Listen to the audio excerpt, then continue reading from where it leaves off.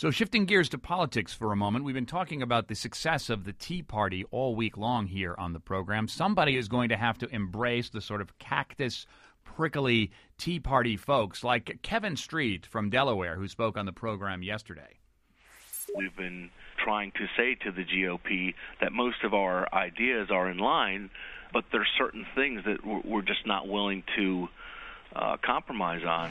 Who's going to embrace the likes of Kevin Street in the GOP? Well, House Minority Whip Eric Cantor might be one of them. Republican congressman from Virginia joins us now. Good morning, Congressman. Good morning. Good to be with you. So how are you going to embrace the Tea Party and maintain the GOP establishment as you've understood it up till now?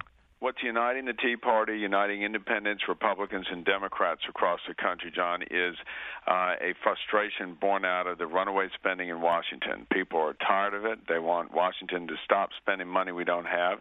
And frankly, they want to rein in the government and get it out of so many aspects of our lives that it has no business in, and finally get back to business. And I think people across the spectrum would like to see politicians do the things that they represent that they're going to do and stop making promises they can't keep. All right, but they seem to also want to notch their belt with Republican incumbents, and so far I count they have maybe 6 or 7.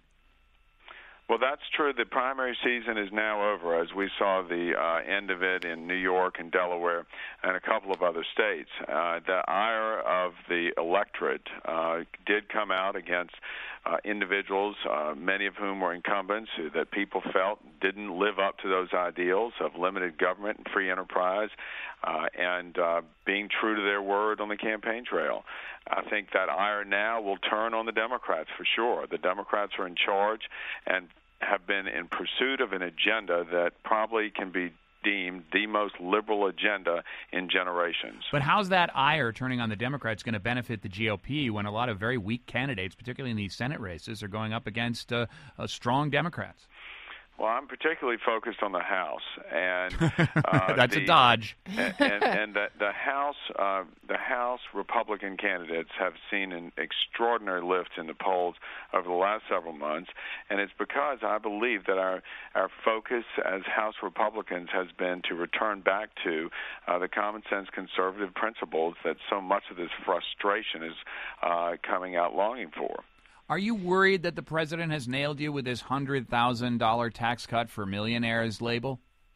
I think the age-old class warfare that this president and his team and the majority in Congress have been about is tired and just not working on the public.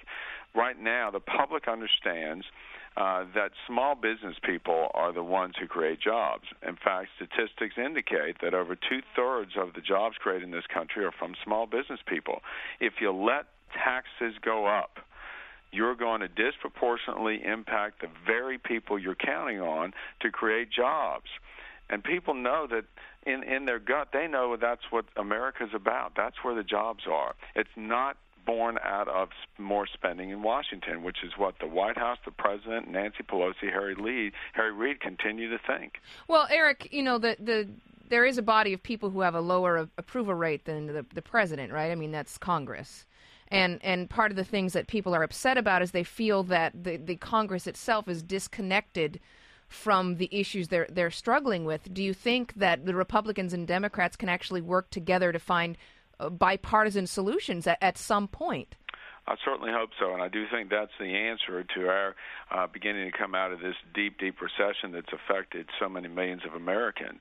And my colleagues and I in the House have begun a program called the Young Guns, and we have just come out with a book. This is Kevin McCarthy, Paul Ryan, and I.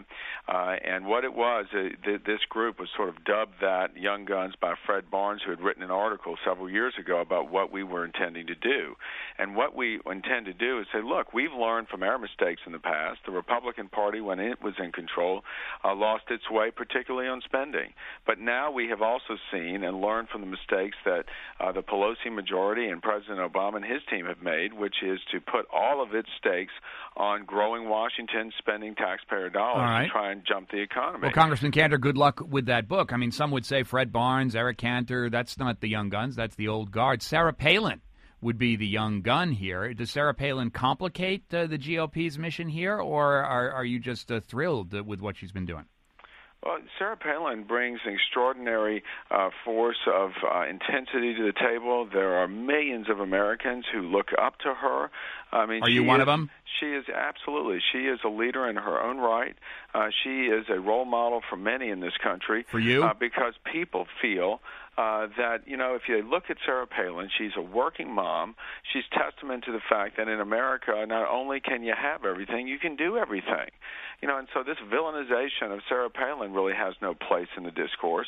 And I think that goes right to the point here of why I'm cautiously optimistic, but strongly so, that Republicans in the House are going to do so well in November. All right, because people are tired of the old politics of villainization, of attacks, and they want to see ideas come to the table based on the common sense conservative principles of less taxes, of free enterprise, and they want government out of deciding who wins and loses. Well, I hear your caution, but we'll definitely find out where those issues play in November. House Minority Whip Eric Cantor, thanks so much for being on the program. Thank you.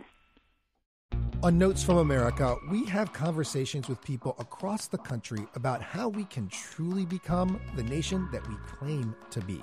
Each week, we talk about race, our politics, education, relationships, usually all of them, because everything's connected. And you, our listeners, are at the center of those conversations. I'm Kai Wright. Join me on Notes from America, wherever you get your podcasts.